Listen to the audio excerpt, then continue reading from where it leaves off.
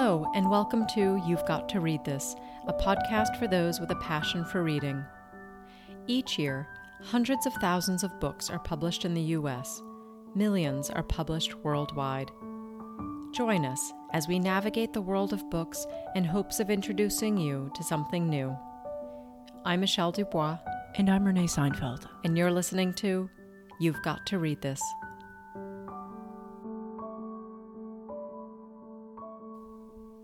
Welcome to episode 3 of You've Got to Read This. We want to recognize some of our new listeners.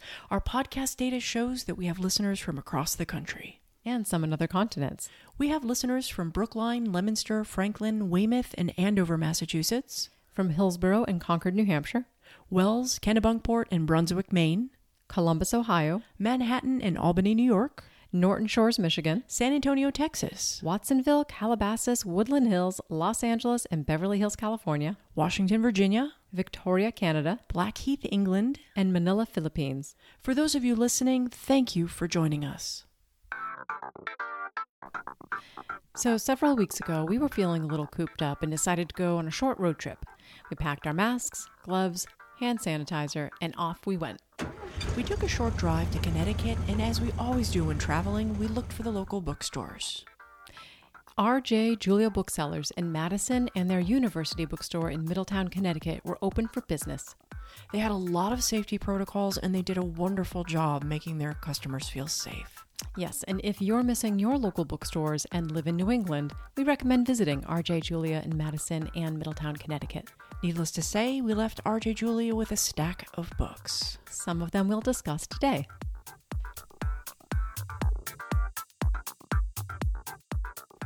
Our first book today is a new thriller entitled When No One Is Watching by Alyssa Cole. It was published by William Morrow & Company and just came out in September of this year. Alyssa Cole is a Black American New York Times and USA Today best-selling author who spends her time between the Caribbean island of Martinique and New York City. The novel takes place in present-day Brooklyn. The main character is Sydney Green, a young Black woman who has recently returned home from Seattle to care for her ailing mother. Following her divorce, Sydney is struggling emotionally and financially to keep her mother's brownstone while the medical bills are piling up. Sydney begins to notice that her neighborhood is changing. What used to be a diverse neighborhood is becoming rapidly gentrified. Neighbors Sydney has known her whole life are moving out in quick succession without saying goodbye. A startling experience with an Uber driver, a questionable visit from a meter reader, and the arrest of her neighbor make Sydney wonder if she's becoming paranoid or if there's something nefarious going on in her neighborhood. When her best friend stops returning her calls, she takes up an unlikely friendship with Theo, her new white neighbor across the street. But can she truly trust his motives of friendship as this thriller comes to a head? I love this book. What did you think? I loved it too. It was a total page-turner. I agree. It was like a smoldering, slow build that really escalated at the end. And I love that whole who can you trust kind of thriller. Mm-hmm. Someone described this book as Alfred Hitchcock's Rear Window meets Jordan Peele's Get Out. And I think that defines this book perfectly, don't you think? Oh yeah, totally. I also really enjoyed how much Alyssa Cole packed into the book. It was a tight thriller. She addresses racism, gentrification, and history. So in addition to the thriller, the author gives us history about the Weeksville neighborhood in Brooklyn, where free Black men prior to the Civil War could own property. She ties that history into the story in a very poignant and a very eye-opening manner. I Googled the Weeksville neighborhood while reading the book and found that the Weeksville Heritage Museum in Brooklyn has preserved some of those original houses on site. And I just loved how much history she incorporated into the story. I agree. And she also incorporated some comic relief in the book, particularly between Sydney and Theo. Yeah, there are several laugh-out-loud moments in the book, which is such a nice relief from tension sometimes when you're reading a thriller. It's interesting that Alyssa Cole has written a lot of books, but they're mostly romance novels, like sci-fi romance, historical era romance, and this book seems to be a breakout for her in the thriller genre, and it was really good. I hope they make it a movie. Yeah, it would make a great movie. But back to your point about Alyssa Cole being a romance novelist, She has a pretty spicy does. scene in this book. So I'd say she definitely included some of that romance in this novel here. Yeah. The book again is When No One Is Watching by Alyssa Cole.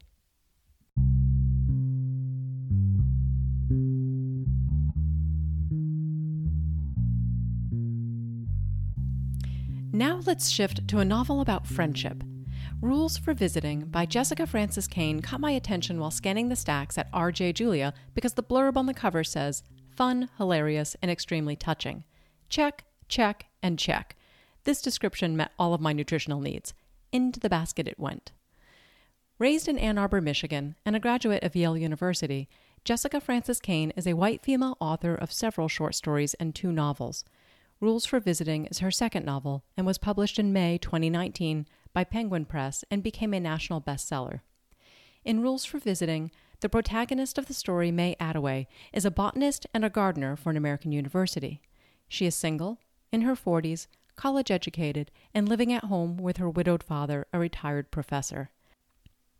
After reading messages of condolence on a stranger's obituary, May wonders what her friends would say about her if she died. She begins to worry that she's not very good at friendship, so she decides to visit 4 long-forgotten friends with the idea that through practice, she can learn how to be a better friend. What she discovers along the way is that friendship is like gardening. Both require effort and attention. So tell me what makes this book funny as May goes to visit all of these friends. Well, it's so relatable. Visiting friends and staying overnight comes with a special set of rules and etiquette, whether you are the host or the guest. Wanting to be a good guest, May packs a copy of Emily Post's book, Etiquette.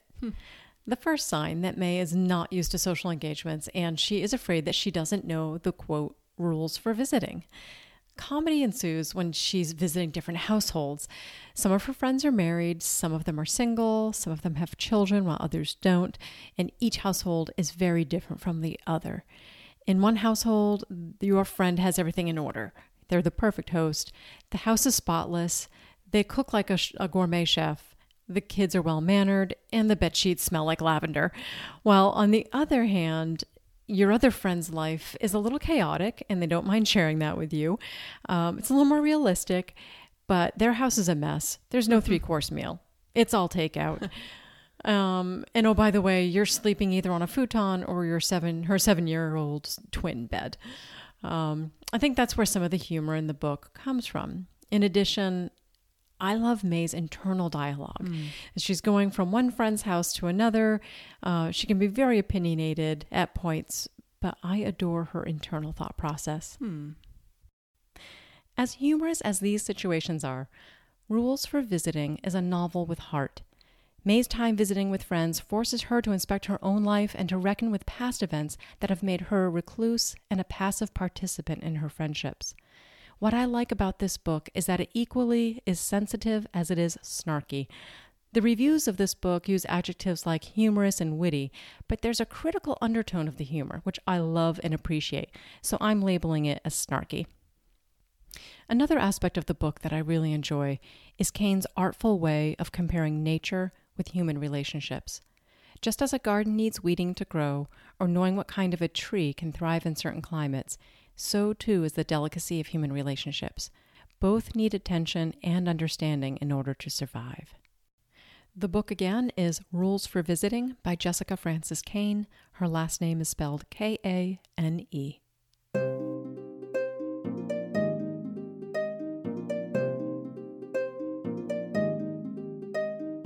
My next book is The Pull of the Stars by Emma Donoghue. It was published by Little Brown in July of 2020. Emma Donoghue is a white Irish-Canadian author. Born in Dublin, Ireland, she earned a first-class honours BA in English and French from University College Dublin and earned her PhD from the University of Cambridge. She now lives in Canada. She's a playwright, screenwriter, and the author of 20 books. Another of her novels, entitled Room, was turned into a movie in 2015 and nominated for 4 Academy Awards. The Pull of the Stars is a work of historical fiction that takes place at a hospital in Dublin, Ireland in 1918. To paint the backdrop of the story, it's October 1918 and the height of World War I.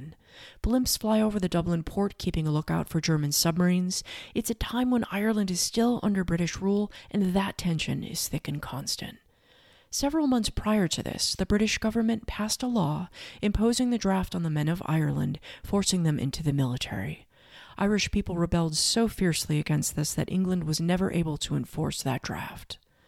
On top of all of this conflict, the entire world is in the midst of the largest flu pandemic in history. The Spanish flu is highly contagious and symptoms come on violently. The flu is so deadly that those who do die often do so within 12 to 18 hours of their symptoms beginning.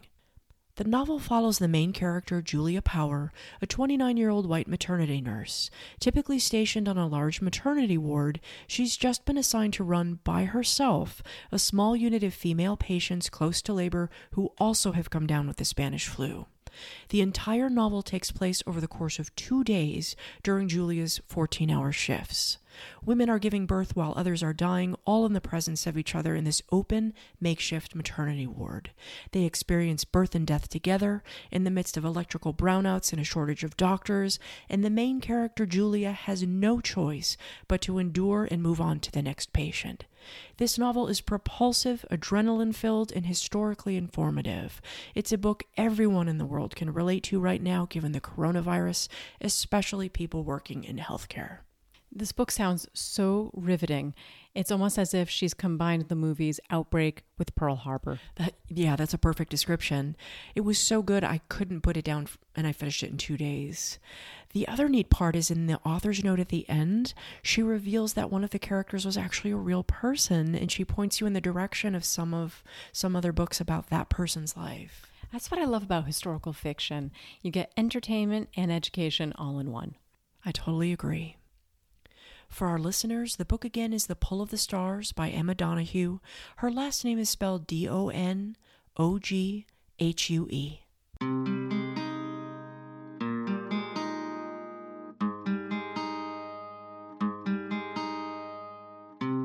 Reading A Pull of the Stars reminds me that we've been here before. Well documented from the 1300s on, every century experiences epidemics and/or pandemics. Cholera, typhus, smallpox, influenza, polio, the bubonic plague. It's a cyclical medical reality throughout history. When we live through historic events like this, I turn to history and I find comfort turning to literature to see how other people endured. William Shakespeare, for example, lived through several bubonic plague outbreaks during the 15 and 1600s. His Globe Theatre in London was shut down for months during those times. All of England and Europe was shut down. Ports were closed and ships were forced to quarantine for weeks before sailors could disembark. Schools and businesses were closed. Whole towns and villages quarantined. People throughout history endured, and so will we. If listeners are curious about other novels that deal with epidemics and pandemics, we recommend the following books. French author Albert Camus' classic novel, The Plague, published in 1947. The novel takes place in an Algerian town that's been quarantined to prevent the spread of a plague that's moving through the country. We also recommend Irish-British author Maggie O'Farrell's book Hamnet, published in 2020.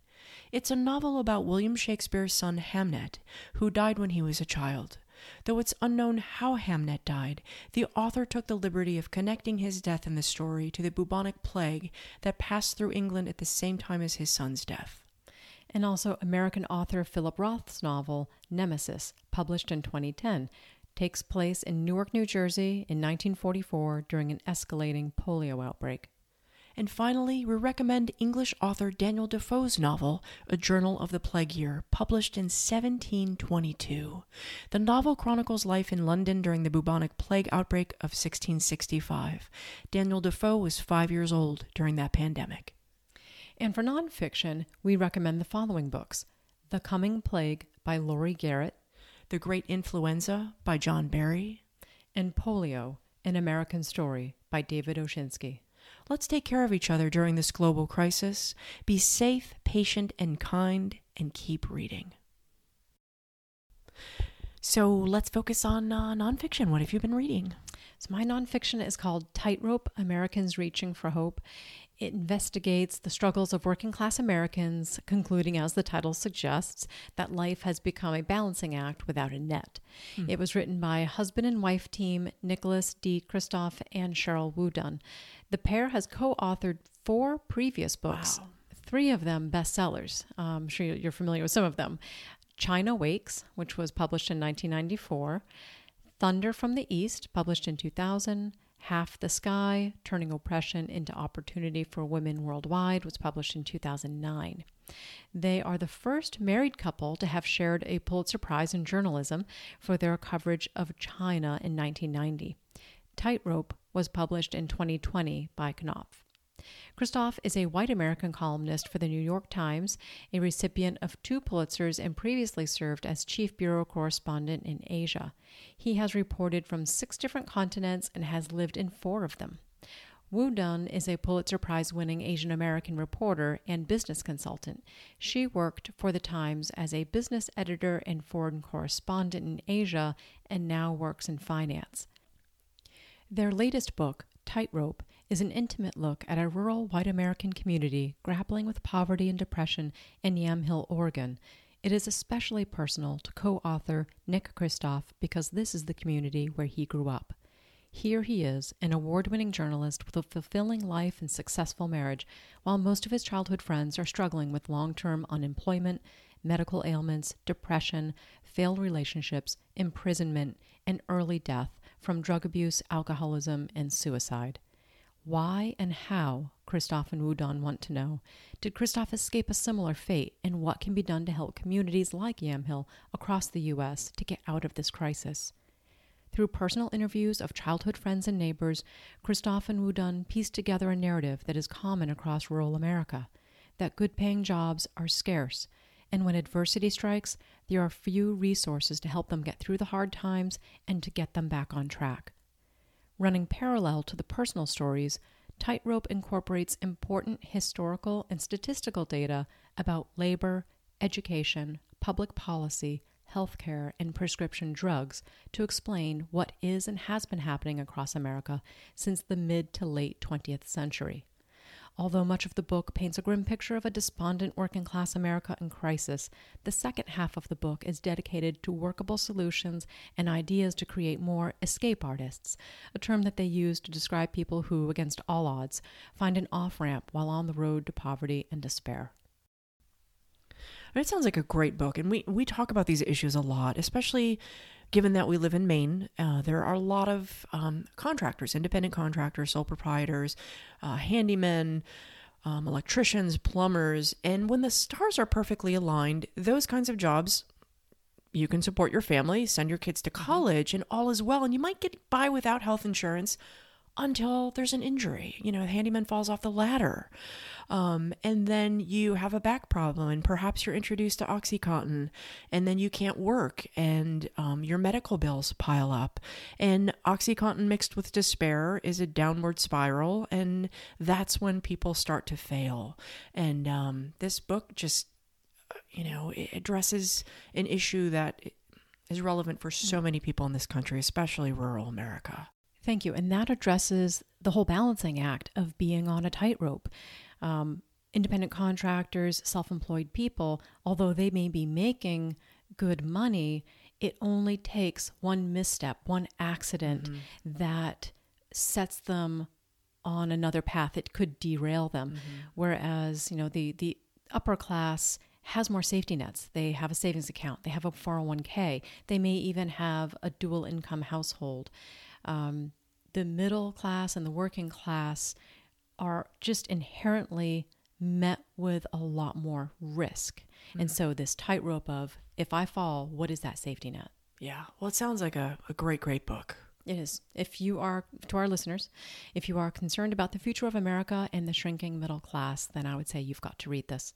The book, again, is Tightrope by Nicholas Kristof and Cheryl Wudunn.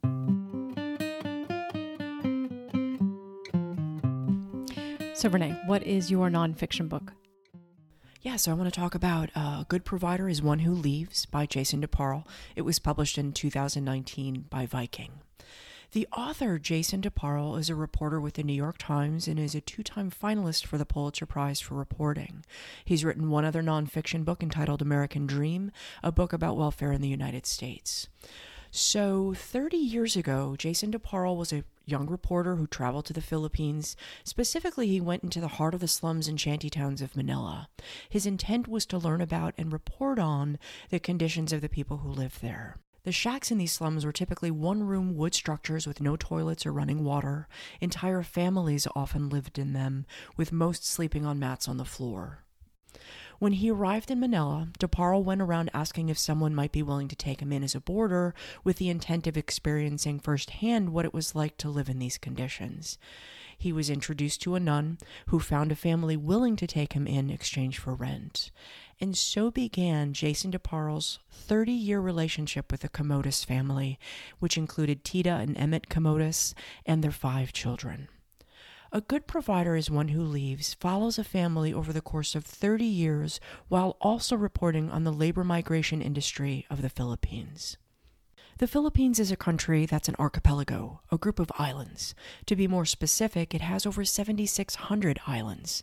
It is a country that was ruled by Spain for 300 years and then ruled by the United States after the Spanish-American War in 1898. The Philippines was invaded and occupied by Japan for 3 years during World War II and was then taken over again by the United States. On July 4, 1946, the United States finally relinquished control of the Philippines and the country became an independent nation. Since its independence, the Philippines has been plagued with corrupt leaders and dictatorial regimes. And under the umbrella of all of these rulers and all of these transitions, the people of the Philippines simply strive to do what all families strive to do: lead safe, stable lives and provide for their families. In 1974, with both an exploding population and a shortage of resources, the Philippines government came up with an idea, and that was to export labor. The government decided to pay to train people of the Philippines in a trade and send them abroad to work in construction, nursing, and a variety of trades. The United Arab Emirates, on the other hand, struck oil in the 1960s. Their sudden wealth caused a massive construction boom. Desperate for construction workers, they turned to the Philippines for workers. Saudi Arabia and Dubai also saw a massive growth in construction related to oil, and so began a mutually beneficial relationship between the Philippines and Arab countries. In 1975, the first group of Filipinos to work abroad consisted of 36,000 people. Today, 2 million Filipinos a year leave the Philippines to work abroad, and they work all over the world. The money they send home to family is referred to as remittances. Currently, 1 out of 7 people in the Philippines works abroad. The $32 billion in remittances that Filipino workers abroad send home each year accounts for 10% of the gross domestic product of the Philippines. Over the course of 30 years, Jason DeParle follows the lives of several family members as they go work abroad. They leave and don't come back to the Philippines for 2 and 3 years. They don't see their children for 2 and 3 years. While overseas, they send money home, providing financial stability for their parents, their children, their extended family, and hence the title, A Good Provider is One Who Leaves. It's purely coincidental that you and I both chose nonfiction books that deal with labor and the challenges that are created by lack of jobs at home. And although our books focus on different parts of the world, it really illustrates just how central jobs are to the success of not only an individual household, but to a community and even to the success of an entire country. I agree. That's a very good point. And there does seem to be a lot of commonality with both books. I think for me, what was so poignant about A Good Provider is One Who Leaves is that numerous members of the Commodus family, if they hadn't left their country, if they hadn't left their family to work abroad, they never would have elevated out of poverty. For those listening, it's a very moving, very informative book, and I highly recommend it. Again, the full title is A Good Provider is One Who Leaves, One Family in Migration in the 21st Century by Jason DeParle. His last name is spelled D-E, capital P-A-R-L-E. You can buy any of the books we discussed today by clicking the link in the notes section of the podcast. You'll be routed to our bookshop page where most of the books are discounted and you can purchase hardcover, paperback, audiobook, or CD. As an affiliate of Bookshop LLC, we receive a portion of every sale, which helps us with the cost of producing this podcast. And most importantly, please subscribe to our podcast and give us a star rating, which will attract more listeners to our show. Thank you for listening to You've Got to Read This.